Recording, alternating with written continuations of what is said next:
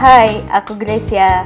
Selamat datang di podcast 8 to 5. Kamu sedang mendengarkan podcast yang berbicara tentang calling, karir, passion, dan semua hal tentang dunia pekerjaan. Pas banget deh buat kamu yang bekerja 8 to 5.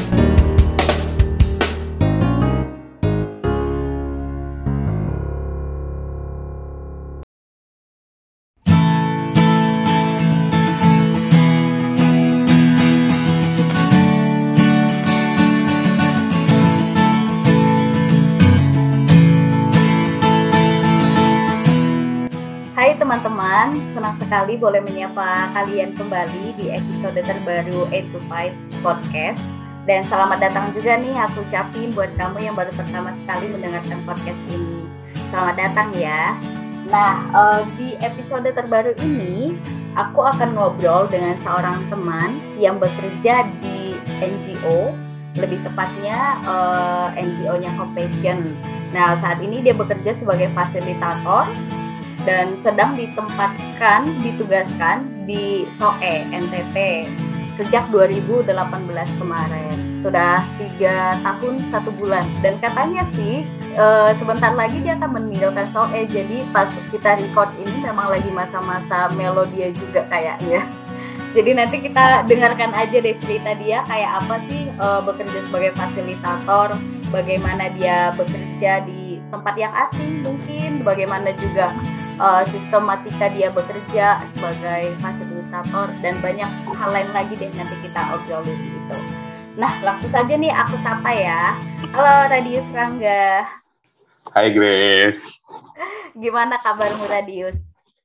Baik Grace, dan ya benar ya tadi sebenarnya baik secara fisik, tetapi secara mental mungkin sedang tidak baik-baik saja karena bulan ini tuh bulan terakhirku untuk ada di SOE. Dan nggak mudah sih untuk meninggalkan tempat ini. Banyak kenangan manis yang ada di sini gitu. Iya. Benar-benar. Tapi thank you ya Grace sudah mengundang di bulan terakhir bertugas sebagai fasilitator. Mungkin ini kayak jadi peninggalan gitu nanti. Iya. Buatku ya. Benar-benar. Ini semacam ini loh nanti Radius, kayak jejak digital loh. Betul. Thank you loh sekali lagi. Iya. Aku juga thank you banget mau ngobrol nih kamu di podcast ini. Nah, mungkin boleh diceritain dulu gitu, Radius, SOE itu di mana sih? Walaupun sebenarnya 1 bulan terakhir ini ya NTT cukup dikenal di Indonesia karena musibah kemarin, dan semoga segera tercover juga ya dalam pemulihannya.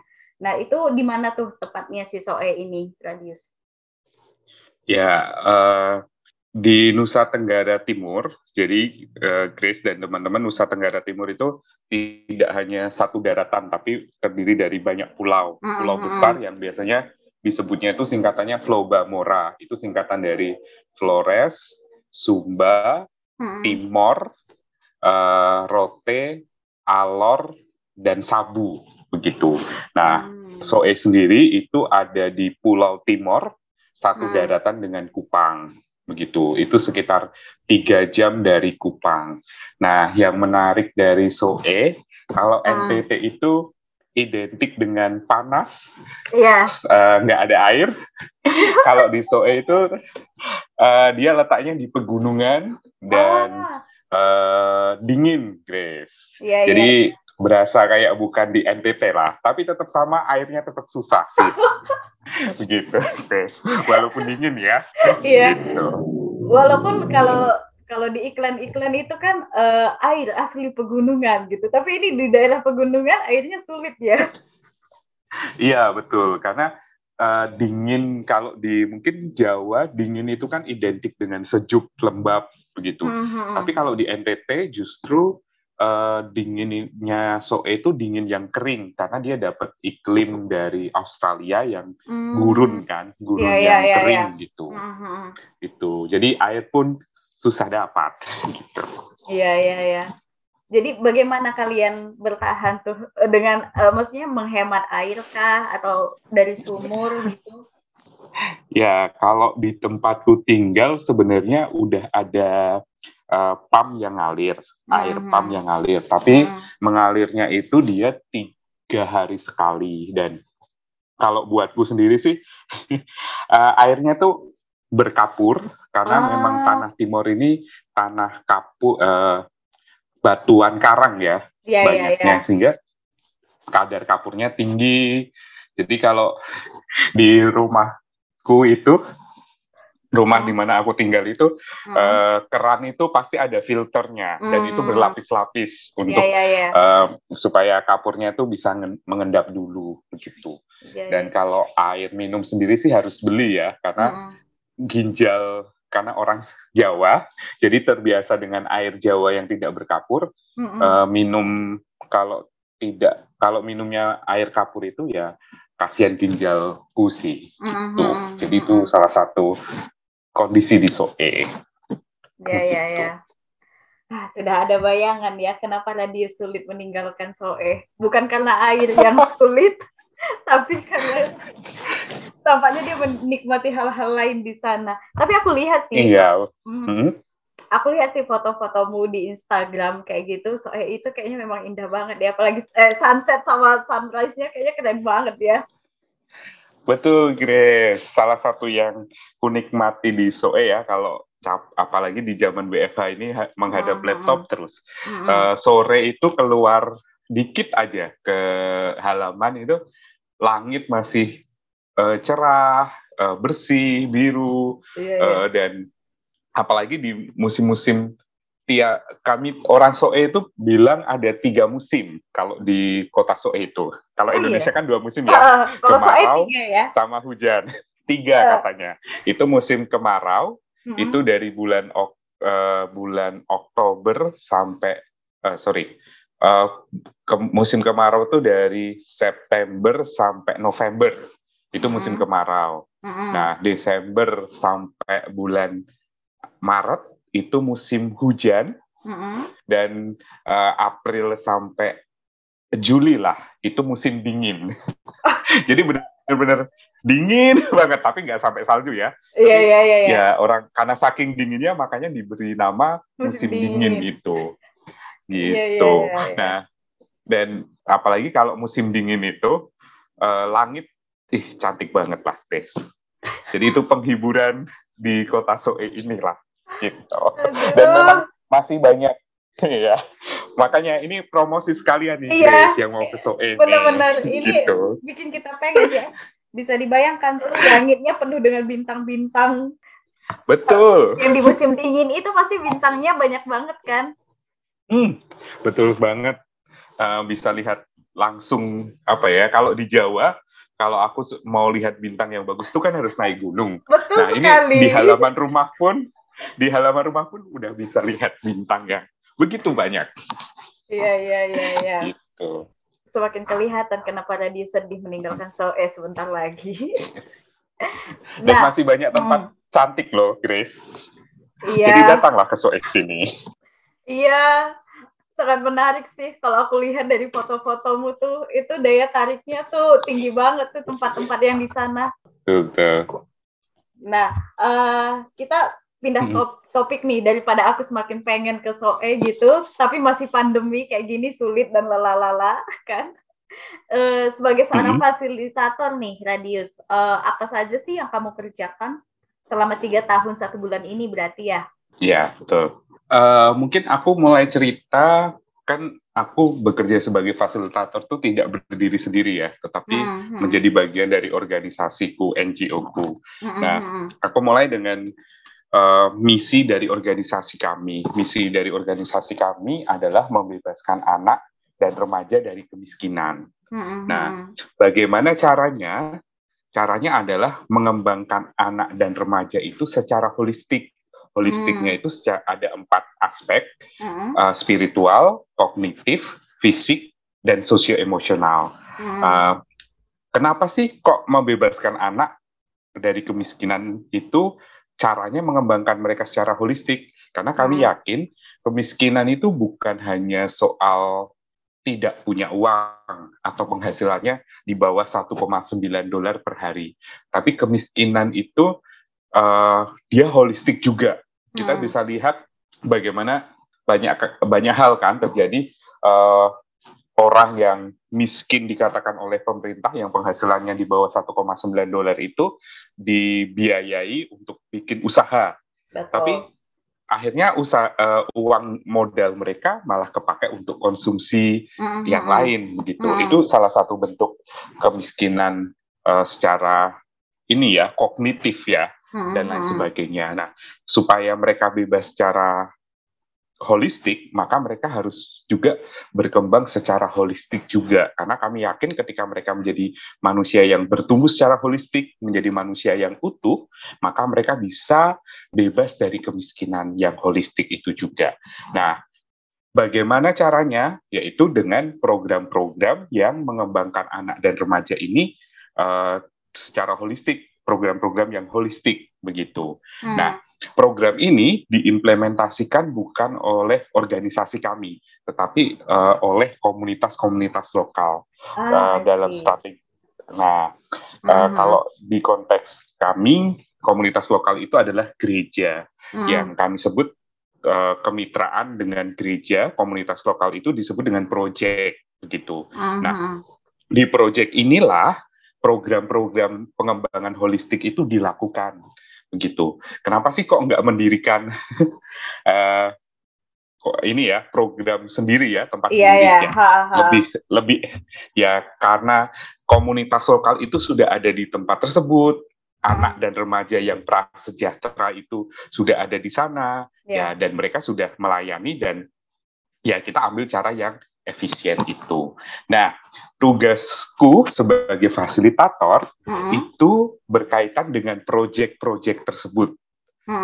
Jadi tugasku adalah membangun kapasitas, kemudian rasa kepemilikan, dan memampukan komunitas lokal ini, proyek ini, untuk bisa mengimplementasikan program bagi anak dan remaja.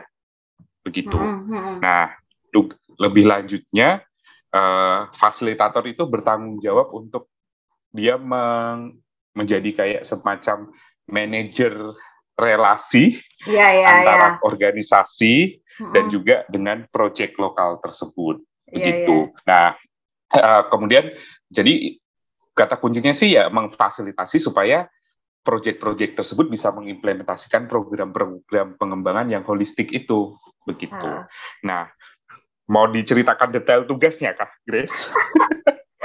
Iya, boleh sih. Tapi ini loh, Radius, aku dengan kamu cerita barusan, aku tiba-tiba teringat, tahu nggak sih? Aku tuh 2 tahun yang bukan 2 tahun, 2,5 tahun yang lalu lah, sempat mendaftar dengan pekerjaanmu sekarang. Aku pernah daftar, tapi bukan di NGO-mu, tapi NGO sebelah yang pasti kamu tahu juga. Terus waktu itu aku daftar untuk fasilitator di Alor. Tapi itu sebenarnya NGO itu kerjasama dengan salah satu gereja kayak gitu. Jadi sebenarnya itu adalah program gereja itu, tapi difasilitasi sama si NGO ini gitu. Jadi ketika kamu ngobrol barusan, aku berasa ini flashback waktu aku interview pertama. Hasilnya tau lah ya, aku nggak keterima, makanya aku nggak ada di sana. Mungkin desainmu bukan di situ, Grace. Setiap kita kan punya desain yang unik ya. Betul sekali. Itu sudah kuterima itu 2 tahun ini, Pak Radius. Good. Nah, ya. Oke, berarti kamu semacam ini juga berarti ya tadi, semacam community development juga gitu. Ya, semacam itu juga, karena ada salah satu pepatah dari Afrika mengatakan kalau mau membesarkan anak itu harus ajak seluruh desa, nggak bisa sendirian. Betul. Nah, artinya komunitas di sekitar anak tersebut harus juga difasilitasi. Kalau di dalam konteksku, ya gereja, orang tua, dan masyarakat sekitar situ. Begitu sih, Grace. Itu prinsip ketika atau terjun soal NGO anak, berarti akan berurusan dengan ya sekitar itu juga, gitu, sesuai dengan pepatah Afrika tadi. Iya, benar-benar. Gitu. Jadi walaupun sebenarnya seperti yang Radius jelaskan tadi, visi daripada organisasi ini adalah pengembangan anak, tetapi juga secara holistik gitu dengan komunitas yang ada di sekitar anak-anak itu, begitu kan ya berarti ya? Ya, betul sekali. Oke. Nah, terus tugasmu itu ngapain? Tadi katanya kamu mau jelasin secara detail. Ya, secara garis besarnya kan gampang ya. Memfasilitasi supaya komunitas lokal tersebut bisa mengimplementasikan program. Tapi detailnya itu memfasilitasi diskusi di dalam perencanaan program tahunan. Jadi kami itu perencanaan programnya itu setahun sekali. Jadi di awal-awal itu selalu harus direncanakan dan tugasku memfasilitasi mereka supaya program yang muncul itu sesuai dengan konteks mereka dan rasa kepemilikannya itu mereka, bukan milik organisasi kami. Kemudian tentu monitoring dan evaluasi program. Kemudian review laporan keuangan. Kemudian memastikan report-report atau laporan-laporan yang dibutuhkan itu ada dan berkualitas tentunya. Kemudian sebagai fasilitator tentu memancing ide-ide yang supaya idenya itu berasal dari komunitas tersebut. Kemudian bagaimana mengimplementasikannya.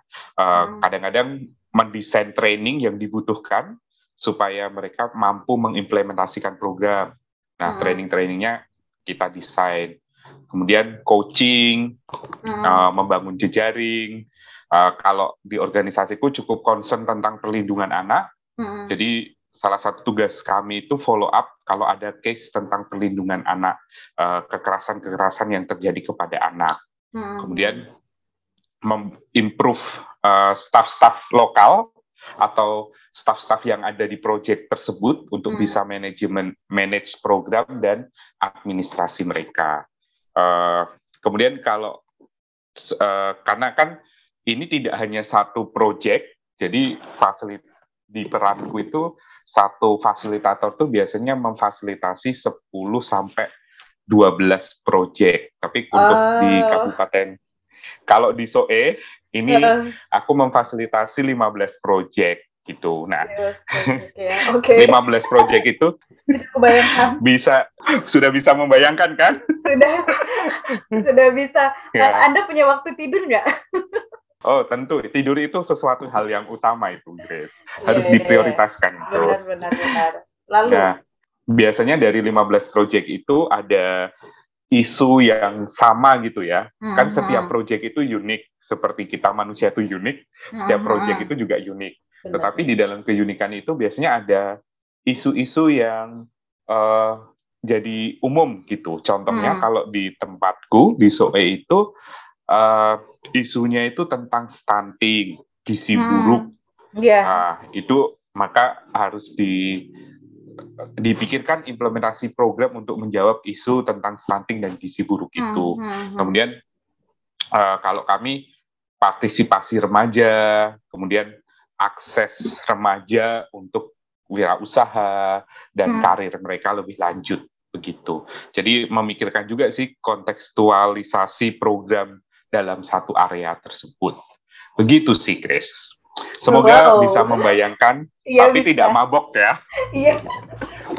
Aku sebagai yang dengar agak mabok sih, Radius. Tadi aku sempat mau menghitung berapa sih tugasnya Radius gitu, tapi kayaknya banyak banget. Akhirnya aku berhenti menghitung. Kurang lebih kalau di job desk itu ada sekitar 14 lah. 14 ya. Benar-benar. Nah, itu yang 15 project itu di SOE aja, Kak? Atau ada desa-desa lain juga yang di cover kayak gitu? Ya, sebenarnya SOE itu nama ibu kota dari kabupaten ini. Kabupaten ini tuh namanya adalah Kabupaten Timur Tengah Selatan. Jadi 15 proyek ini tersebar di Kabupaten Timur Tengah Selatan. Kalau di kota SOE-nya sendiri sih ada 4 proyek. Jadi yang lain di luar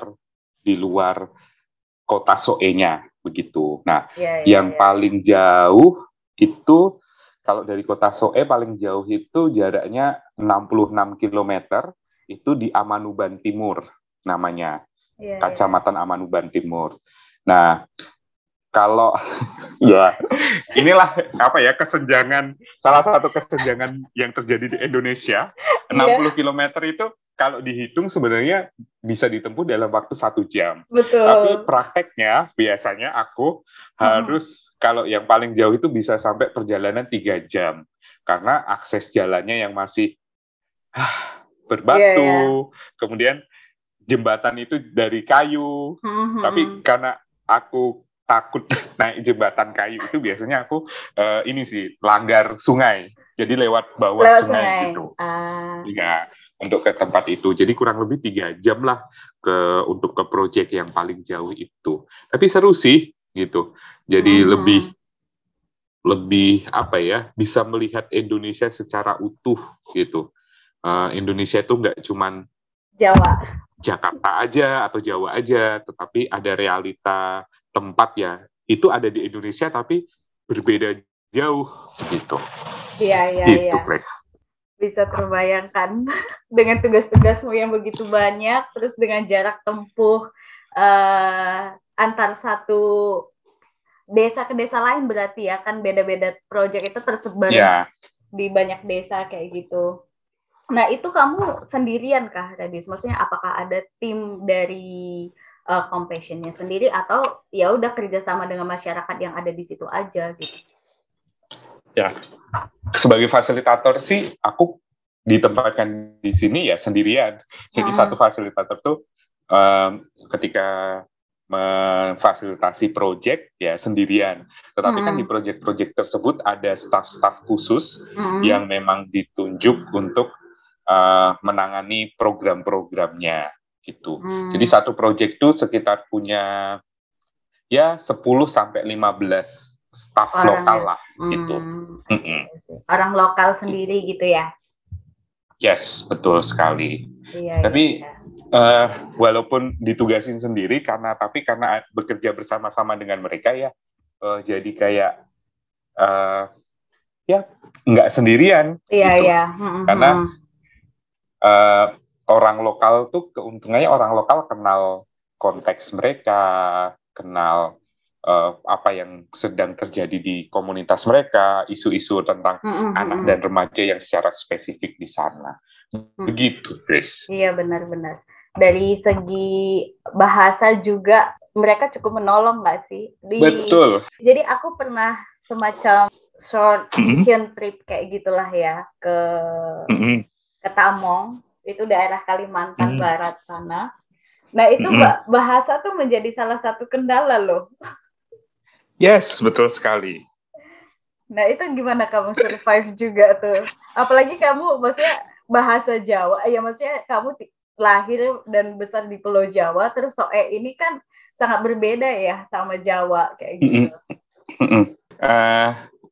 Yang pertama sih kemampuan linguistikku tuh rendah, bahasaku tuh termasuk ketika masuk beradaptasi di suatu tempat yang baru, itu aku mengalami kesulitan karena memang kecerdasan linguistikku rendah. Nah, tetapi aku meyakini yang disampaikan dari hati pasti sampai ke hati. Nah, jadi aku berusaha untuk ketika berkomunikasi tuh berkomunikasi dengan tulus, memaksimalkan body language, kemudian pilihan katanya yang dipilih itu sesederhana mungkin gitu. Tetapi dari 15 proyek tersebut ada sekitar mungkin 4 proyek yang memang sulit sekali untuk memahami bahasa Indonesia dengan baik. Jadi aku meminta tolong salah satu orang sana untuk menemaniku dan membantu menerjemahkan dengan baik gitu. Untuk 4 proyek yang memang itu aku tidak bisa lah gitu. Dan meskipun dari hati dan body language semuanya dipakai, tetap tidak bisa ya. Iya. Benar. Wah, bersyukur juga ya banyak orang-orang lokal yang bisa membantu gitu. Betul. Terus berbicara tentang sistematika pekerjaanmu nih Radius. Tadi kan kamu udah banyak cerita sebenarnya kan. Kalau fasilitator kamu sendiri, tetapi banyak staf-staf lokal yang membantu gitu. Berarti memang ada rekan kerja kan ya, yang bisa menolong kamu di dalam mengerjakan tugas-tugas itu. Ya, karena ini ya, sebenarnya tugasku fasilitator tuh justru lebih banyak bagaimana memfasilitasi staf-staf lokal ini untuk bisa mengimplementasikan program tersebut ya. Mereka rekan kerjaku, begitu. Dan bagaimana dengan durasi interaksinya dengan mereka sebelum pandemi. Jadi memang kami tuh seminggu 40 jam kerja. Kayak normal lah ya, sehari 8 jam. 8 jam, benar. Nah, kalau sebelum pandemi, itu 2 minggu di lapangan, berarti aku di SOE, jadi kunjungan ke proyek-proyek tersebut sehari-sehari gitu. Nah, tetapi pasti kalau kunjungan nggak bisa 8 jam, pasti lebih dari 8 jam gitu. Benar, karena banyak interaksi. Nah, tetapi diseimbangkan mungkin dengan 2 minggu ada di kantor untuk koordinasi, kemudian membuat report dan lain sebagainya. Itu kondisinya sebelum pandemi lumayan terbantulah 2 minggu di lapangan, 2 minggu di kantor. Begitu. Tapi ketika pandemi ini kan WFH, semuanya beralih ke Zoom. Nah, itu aku sih tutup mata aja ya. Dengan 40 jam itu lebih lah kami kalau yang ku alami ya. Dinamis sesuai dengan kondisi lapangan sih, merespon kebutuhan mereka begitu. Apalagi kalau ada kasus-kasus perlindungan anak atau bencana ya harus bersedia untuk bahasaku kerja ekstra gitu. Contohnya misalkan tahun lalu aku menangani kasus child trafficking begitu, penjualan anak. Nah, itu kami baru bisa koordinasi dengan staf lokal tuh malam untuk keamanan, sama-sama keamanan gitu. Jadi jam 10 malam itu baru koordinasi rapat tiap hari jam 10 sampai jam 11 atau jam 12 gitu. Mencari cara bagaimana. Itu salah satu konteks yang terjadi untuk merespon kebutuhan kondisi di lapangan sih. Begitulah. Kira-kira ya ini kok itu unstructured tapi enak loh, Grace.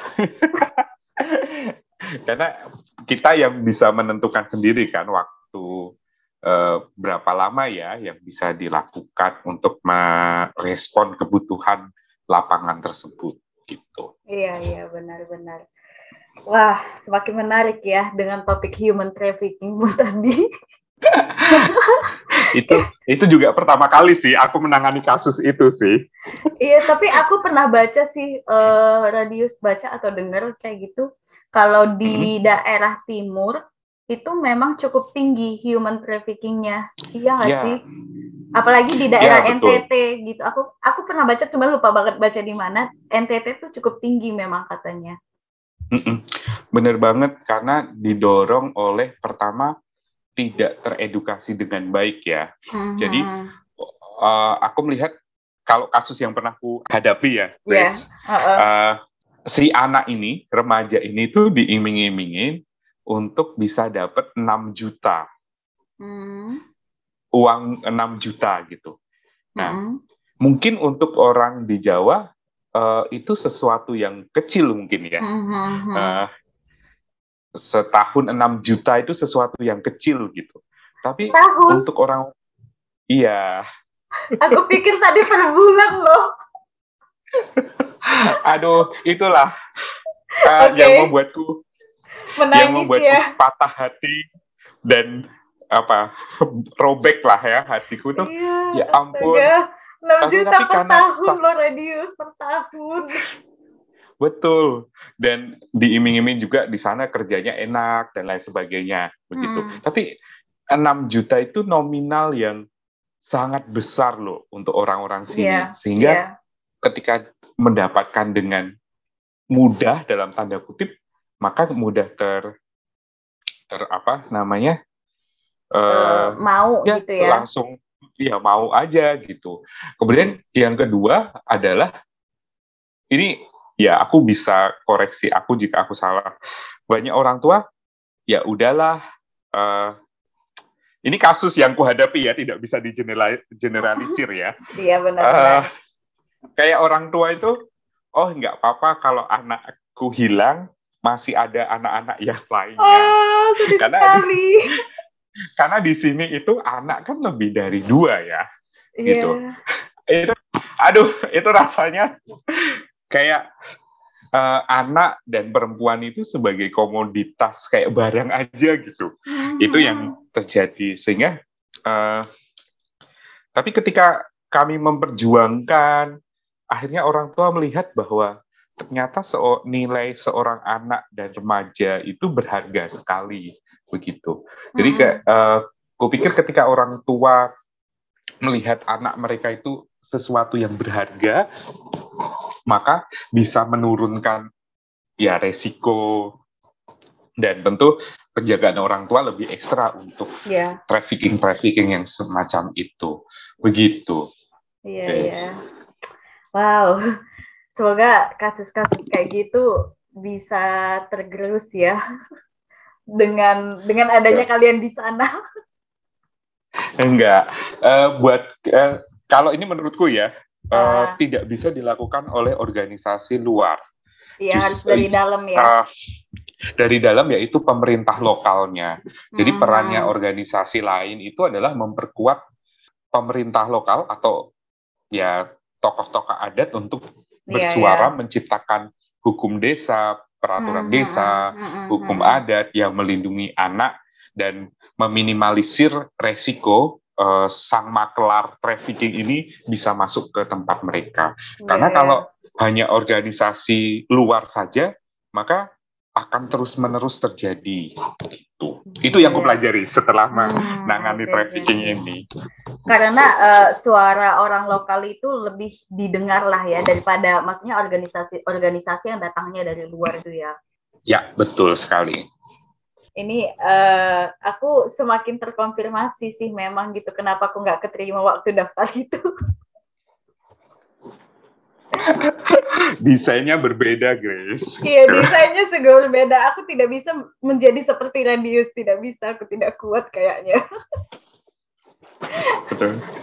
Oke, nah kan ini ya Radius tadi kan kamu udah cerita tentang jam kerja juga kamu bisa ngatur sendiri, terus rekan kerja pun bisa diajak kerjasama kapan saja sesuai dengan kebutuhan di lapangan kayak gitu. Karena memang kondisi di lapangan beda sekali dengan di kantor ya. Nah itu bagaimana sih kamu memanage dirimu agar apa ya? Kalau dengar dari ceritamu, sebenarnya kamu orang yang overwork gitu sih ya. Nah itu gimana kamu memanage dirimu tuh, Radius, supaya bisa tetap menjaga kesehatan mentalmu juga gitu, dari terlalu banyak bekerja? Oke. Ini konsep yang kumiliki. Memang banyak orang, hampir semua orang tuh mengatakan, aku overwork, gitu. Tetapi konsep yang kumiliki atau konsep yang kebanyakan orang anut itu kan tentang keseimbangan hidup ya. Seperti bekerja dan istirahat itu seperti papan jungkat-jungkit TK tuh ya, Grace. Ketika kerjanya 10, maka kualitas gitu. Istirahatnya 10 supaya seimbang. Aku pribadi tidak percaya dengan keseimbangan itu.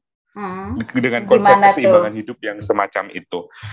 Karena ketika aku coba lakukan, itu tidak bekerja pada hidupku, tidak bekerja kepada aku. Justru malah membuatku semakin stres karena berusaha untuk menyeimbangkan papan jungkat-jungkit itu. Kalau aku, yang kuanut adalah tentang menjalani dengan utuh, seperti lingkaran. Gitu.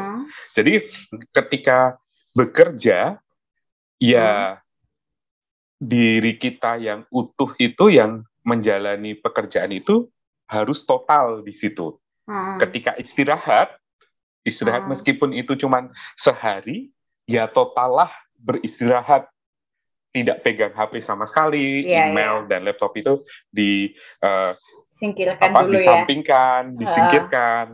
Jadi tidak bisa jumlahnya sama, tetapi bahkan kalau seminggu itu kan ada beberapa minggu yang hari Minggu pun kita buatku ya nggak bisa istirahat gitu. Iya, Tapi benar. hanya bisa istirahat hanya 4 jam.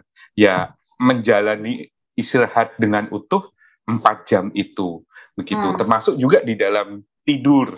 Nah, meskipun mungkin tidur itu hanya 6 jam, 7 jam, tetapi ketika kita punya tidur yang utuh, yang benar-benar tidur Berkualitas gitu secara ya.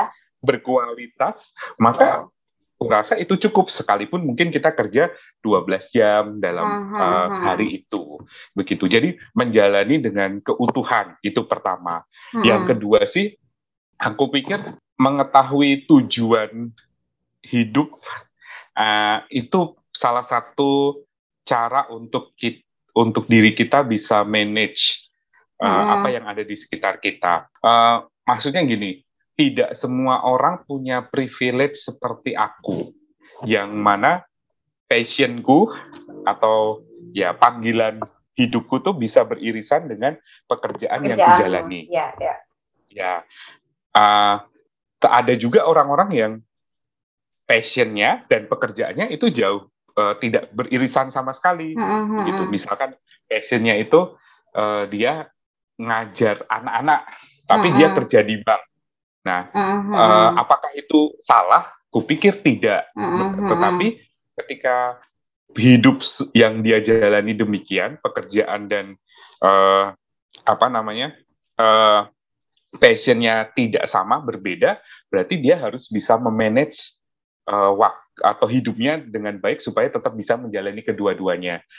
Menurutku ketika orang tidak menjalani tujuan hidupnya, dia akan merasakan sesuatu yang kosong, hampa begitu. Nah, kebetulan saja aku punya privilege yang pekerjaanku juga adalah passionku. Jadi toh akhirnya aku ya manage kerja 12 jam oke, dan ekstra lebih oke juga begitu. Dan yang ketiga sih, knowing ourselves will help us to treat ourselves ya. Iya, Jadi exactly mengetahui diri ya. Jadi aku akan kenali, misalkan diriku lagi butuh banget rehat gitu. Ya aku akan ambil cuti, dan meskipun kadang-kadang mungkin pimpinan kita nggak setuju kita cuti di hari tersebut, tetapi aku akan memperjuangkannya karena aku tahu aku sudah di titik limit begitu. Dan kemudian ya kalau capek ya kalau aku suka makan, dan makan yang enak rasanya ya, bukan ininya ya, bukan harganya ya. Dan baca buku ya, aku akan menyediakan itu untuk diriku supaya aku bisa menjalani istirahatku dengan utuh, karena aku tahu ketika aku membaca dan memakan makanan yang enak itu akan memulihkanku. Dan ini sih mungkin sekarang lebih populer ya tentang konseling begitu untuk kesehatan mental. Ketika memang tahu diri kita sedang tidak baik-baik saja. Aku pernah di tahap di WFH itu depresi gitu. Padahal pekerjaan lancar, tapi tidak tahu kenapa aku depresi. Ya aku akan menghubungi profesional konselor yang bisa menolongku. Jadi itu yang ketiga sih, knowing ourselves sih. Jadi tiga hal itu yang kupakai untuk manage diriku gitu. Dan paling penting gini sih, Grace, kadang kan kita merasa tidak produktif bekerja dan overwork bekerja. Benar-benar. Seakan-akan penentu identitas kita itu adalah pekerjaan kita. Menurutku, bekerja itu ekspresi dari diri kita, tetapi bekerja itu bukan penentu identitas diri kita. Nah, bagaimana kita menilai pekerjaan itu, jangan sampai pekerjaan itu jadi identitas kita gitu. Jangan sampai aku sebagai fasilitator, karena identitasku sebagai fasilitator, maka aku melakukan segala macam cara supaya aku menjadi fasilitator yang baik, sehingga aku kerja gila-gilaan. Bukan seperti itu. Itu berarti identitasku ditentukan oleh pekerjaanku. Misalkan saja, bisa jadi karena aku passionnya itu ngajar anak-anak, tapi aku kerja di bank. Makanya aku kayaknya nggak produktif deh kerja di bank. Kayaknya aku mikir untuk keluar aja. Berarti itu sudah pekerjaan kita sudah menjadi identitas diri kita, padahal itu cuman ekspresi dari diri kita aja, bukan penentu identitas kita. Gitu sih menurutku. Kok terpana aku dengan kata-katamu ya tadi. Di SOE membuat lebih bijak soalnya. Kamu udah cocok jadi pembicara ini, tau gak sih? Pembicara kayak theology of work, kayak gitu. Karena ya, aku concern dengan ini sih. Kalau ngomongin pekerjaan gitu ya, milenial, kayak kita, seumuran kita itu banyak kali yang menye-menye. Maaf ya, teman-teman, termasuk aku dulu ya. Ketika kayaknya kerja nggak sesuai passion, terlalu berat, itu langsung berpikir untuk resign, atau padahal menurutku pekerjaan itu sesuatu yang mulia, ekspresi dari diri kita, sekalipun itu bukan passion kita. Gitu. Ada yang bekerja karena ya memang tuntutan keluarga, harus membiayai keluarga, ya bekerjalah yang mampu membiayai hidupmu dan keluarga. Tetapi jangan mengesampingkan apa yang menjadi panggilanmu atau passionmu gitu. Jadi hidup itu sulit gitu, Grace. Punya pekerjaan itu sebuah yang privilege gitu. Betul. Jadi menurutku sih, pesanku sih, ya jangan menganggap rendah pekerjaan itu gitu. Gitu. Karena di dunia ini tidak ada yang ideal. Yang ideal adalah ketidakidealan itu sendiri. Gitu, termasuk pekerjaan itu. Wow. Berasa aku ikut sesi ini, satu sesi win. Maaf ya. Tapi apa yang Radius bilang itu benar banget sih menurutku juga. Dan karena aku tipe orang yang dulu aku kayak aku harus bekerja sesuai passionku gitu. Aku ngerasa panggilanku itu adalah pergi ke pedalaman gitu dulu ya. Setelah, tapi ini proses belajar sih ya, proses belajar yang panjang. Akhirnya sekarang pun aku menyadari gitu bahwa pekerjaanku yang sekarang ini adalah bentuk dari ekspresi diri yang Radius bilang tadi. Sekalipun aku ngerasa mungkin ini tidak passionku, tapi semakin kesini aku melihat juga gitu bagaimana aku terbentuk di dalam pekerjaan ini. Terus aku juga ngelihat gimana aku, kan gini, aku dulu punya pemikiran aku akan bekerja menjadi, aku berharapnya bekerja menjadi berguna bagi orang lain nih, sungguh mulia ya. Nah, dan aku merasa aku bisa berguna bagi orang lain kalau aku pergi ke pedalaman, kayak gitu. Sesempit itu pemikiranku dulu. Tapi seiring dengan berjalannya waktu dan aku konseling juga sih tentang bagian ini gitu, semakin membuatku mengerti bahwa apapun pekerjaan kita itu mulia gitu, itu berguna bagi orang lain. Dan mungkin kita ngelihatnya, aku nggak berguna, aku kan sebagai admin doang nih, atau aku sebagai kerja di bank teller misalnya, apa sih gunanya selain daripada terima uang gitu. Tapi semuanya itu berguna sih kalau kita lihat, itu semuanya seperti, kalau aku ngelihatnya kayak rantai gitu sih, Radius. Semua pekerjaan itu saling terkait, kita saling membutuhkan satu dengan yang lainnya gitu. Jadi semua pekerjaan itu menjadi mulia apapun dia, selama itu bisa menjadi manfaat bagi orang lain gitu. Gitu dah. Betul. Aduh, ini pengalaman hidup membuat semakin bijak memang. Iya, kelihatan kan umur kita udah berapa gitu dari kebijaksanaannya tadi atau obrolannya tadi. Benar sekali, aduh. Nah, apa sih tantanganmu di dunia kerjamu, Radius? Baik dari dalam dirimu sendiri ataupun dari luar gitu. Ya, tantangan ya. Yang pertama dari diri sendiri ya. Sebenarnya aku tuh orang yang introvert. Aku mengenali diriku tuh, cara mengumpulkan energiku tuh dengan menyendiri, introvert. Dan dan menjadi fasilitator itu kan berarti harus ketemu dengan banyak orang. Betul sekali. Menjalin relasi, kemitraan gitu. Itu melelahkan sekali buatku sih, Grace, sebenarnya. Kayaknya meskipun orang-orang di SOE lihat kalau aku ketemu dengan mereka tuh semangat gitu ya, biasa. Tetapi ketika pulang ke rumah itu, lunglai. aku lunglai, tak punya energi besar, tidak punya energi lagi. Energimu ini ya, energimu banyak diserap oleh orang-orang yang berbicara denganmu. Betul sekali. Jadi melelahkan sekali gitu. Itu dari diriku. Kemudian aku secara lingkungan, aku tuh masih belum dealing dengan yang tadi di awal sempat cerita tentang air yang berkapur. Itu tuh kulitku rusak dengan air itu gitu. Aku ingat ceritamu. Iya. Mencoba berbagai macam skincare. Iya, dan akhirnya tidak berhasil kan.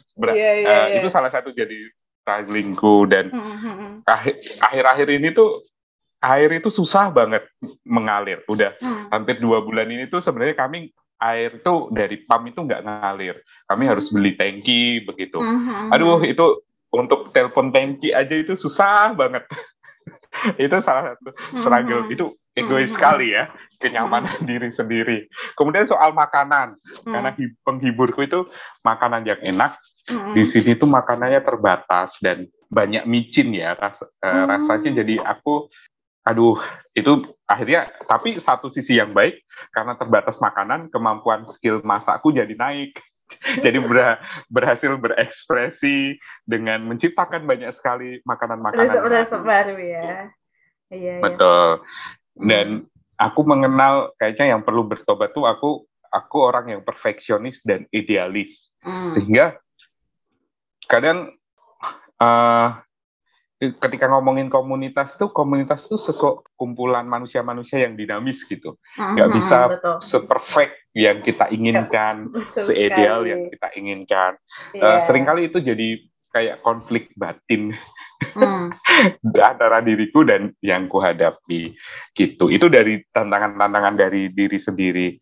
Sedangkan dari luar itu aku merasa jadi fasilitator itu menjembatani antara tuntutan organisasi yang harus cepat, memenuhi target, tapi sedangkan komunitas itu menyukai proses ya. Prosesnya jatuh bangun, kadang lambat, kadang cepat juga.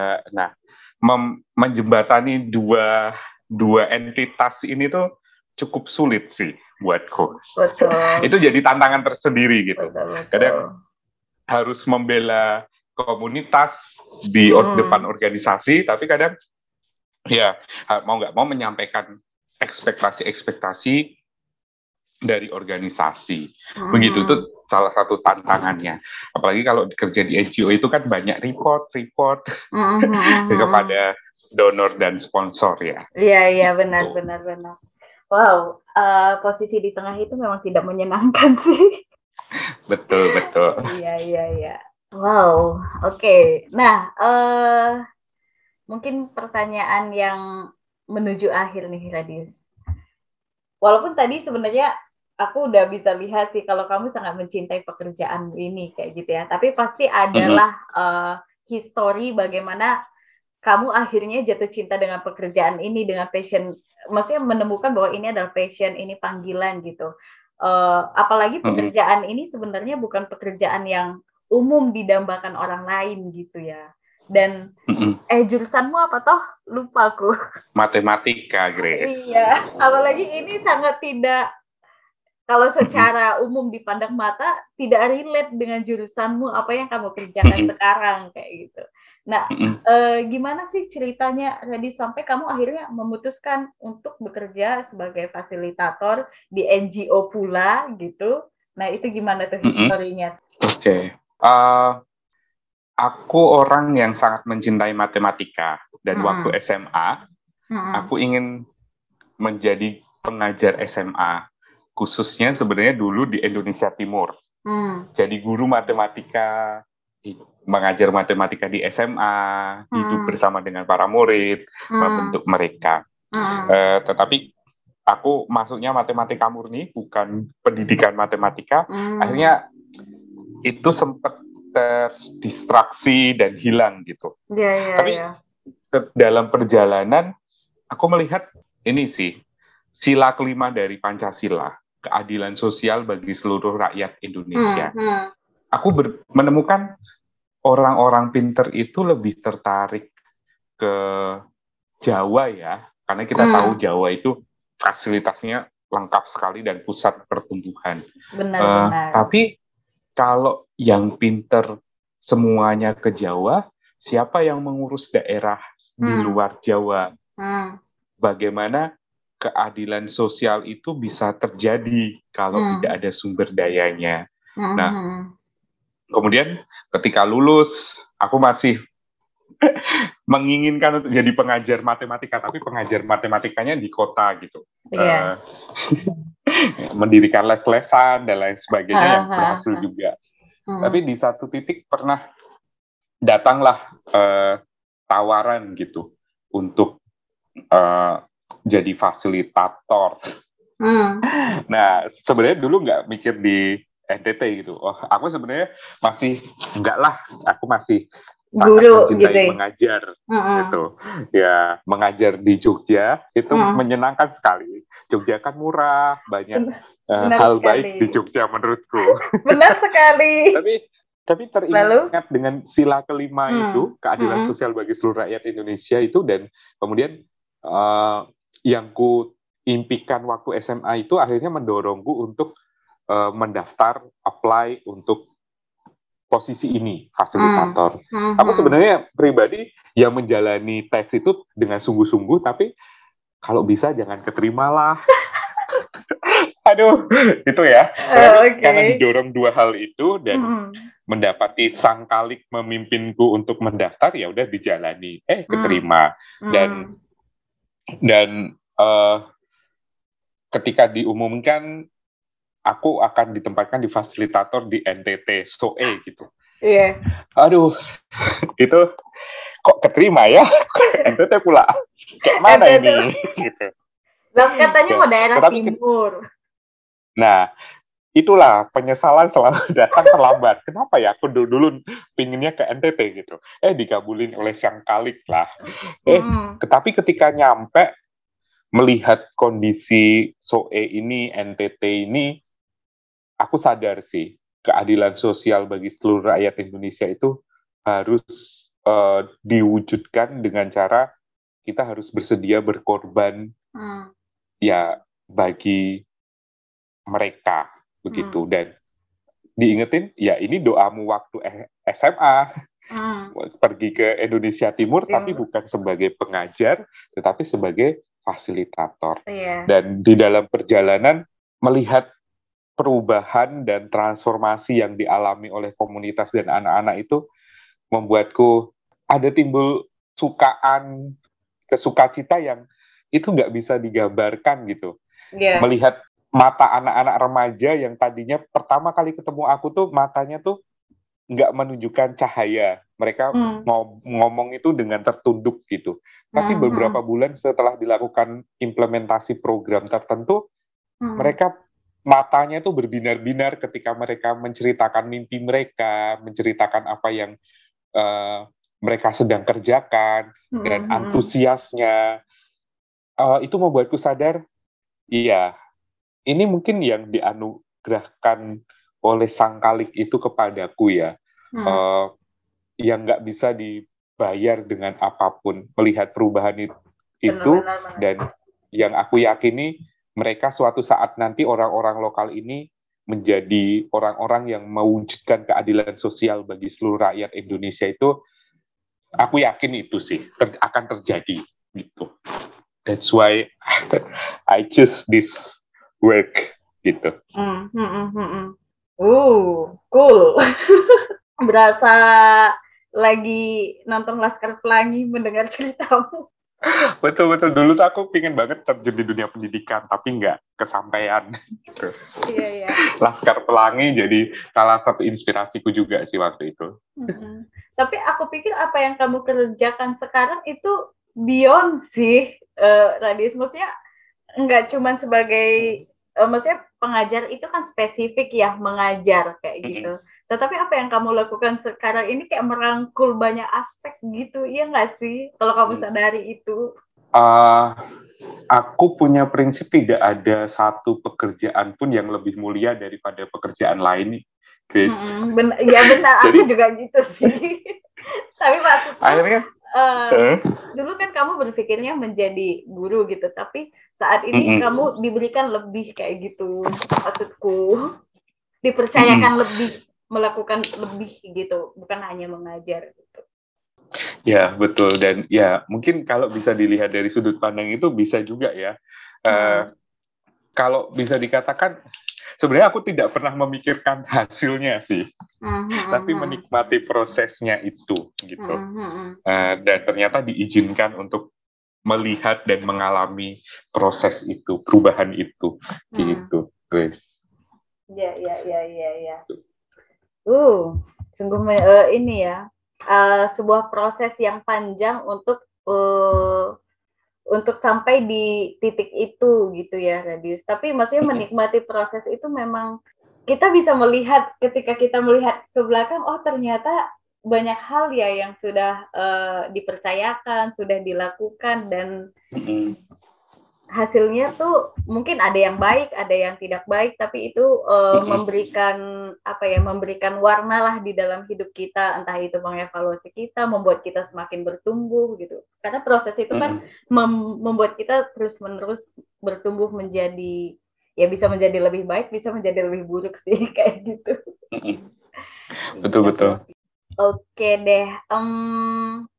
Kamu ada lagi nggak sih yang mau kamu sampaikan, Radis? Mungkin belum sempat terbahas kayak gitu. Yang ingin kamu sampaikan tentang profesimu ini? Ya, jadi kerja di NGO itu kan sebenarnya ini ya, banyak function ya, beda-beda.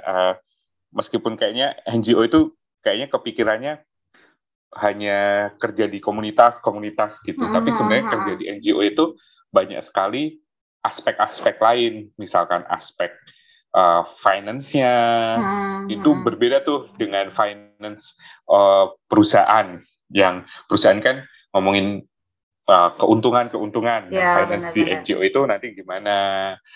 Kemudian ada juga auditor, kemudian ada juga bagian-bagian yang memikirkan implementasi programnya, think tank-nya lah, untuk program implementasinya seperti apa.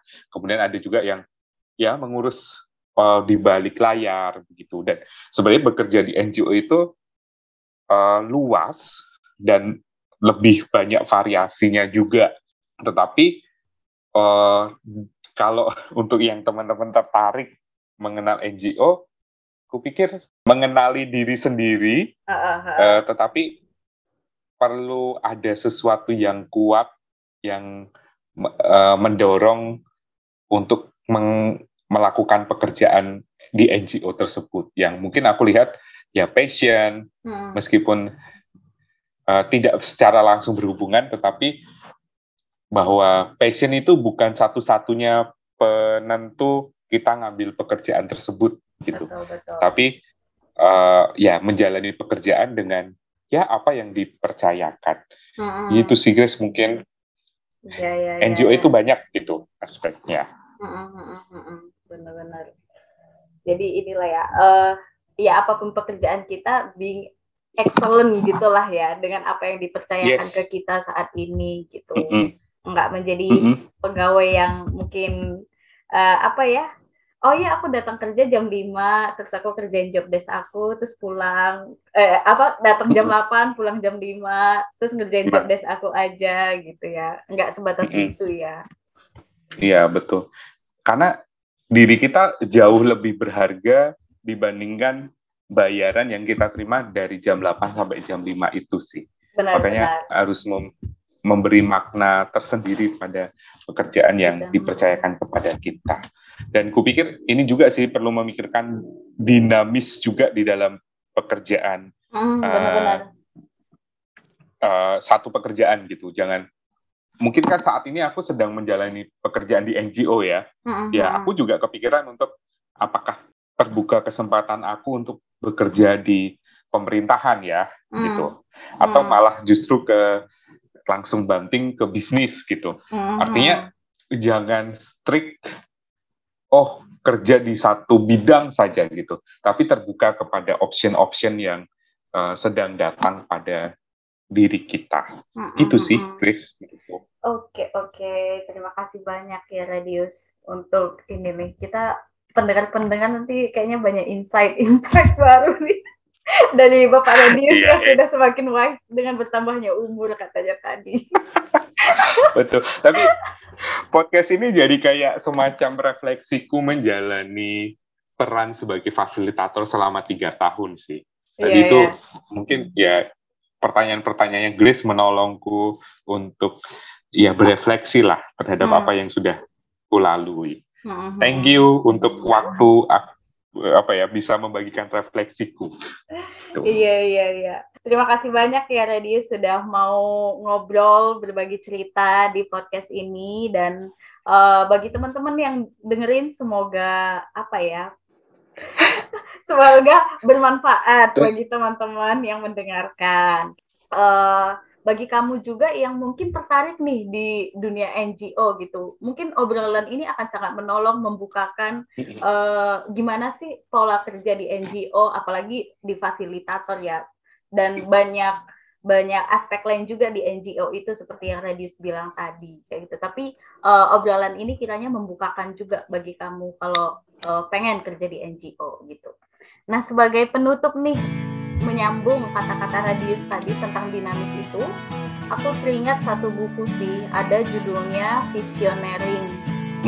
Aku lupa siapa yang nulis. Dia bilang kalau panggilan atau kita sebut passion pada bahasa umumnya gitu, itu adalah sesuatu yang dinamis memang gitu. Jadi dia tidak statis, dia dinamis, jadi terbukalah untuk semua kesempatan-kesempatan yang ada di hadapan kita kayak gitu. Oke, terima kasih ya sekali lagi Radius dan teman-teman yang sudah mendengarkan, terima kasih juga. Bye-bye. Thank you Grace, bye.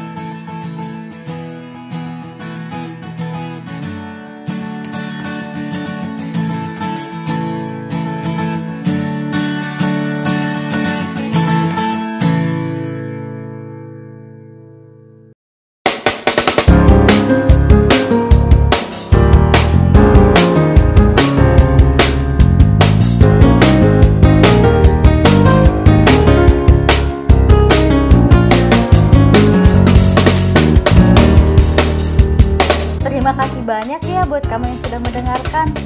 Jika kamu menyukai podcast ini, silahkan share ke orang terdekat atau sosial mediamu. Kamu juga bisa tag 8to5 podcast di Instagram. Sampai bertemu 2 minggu lagi.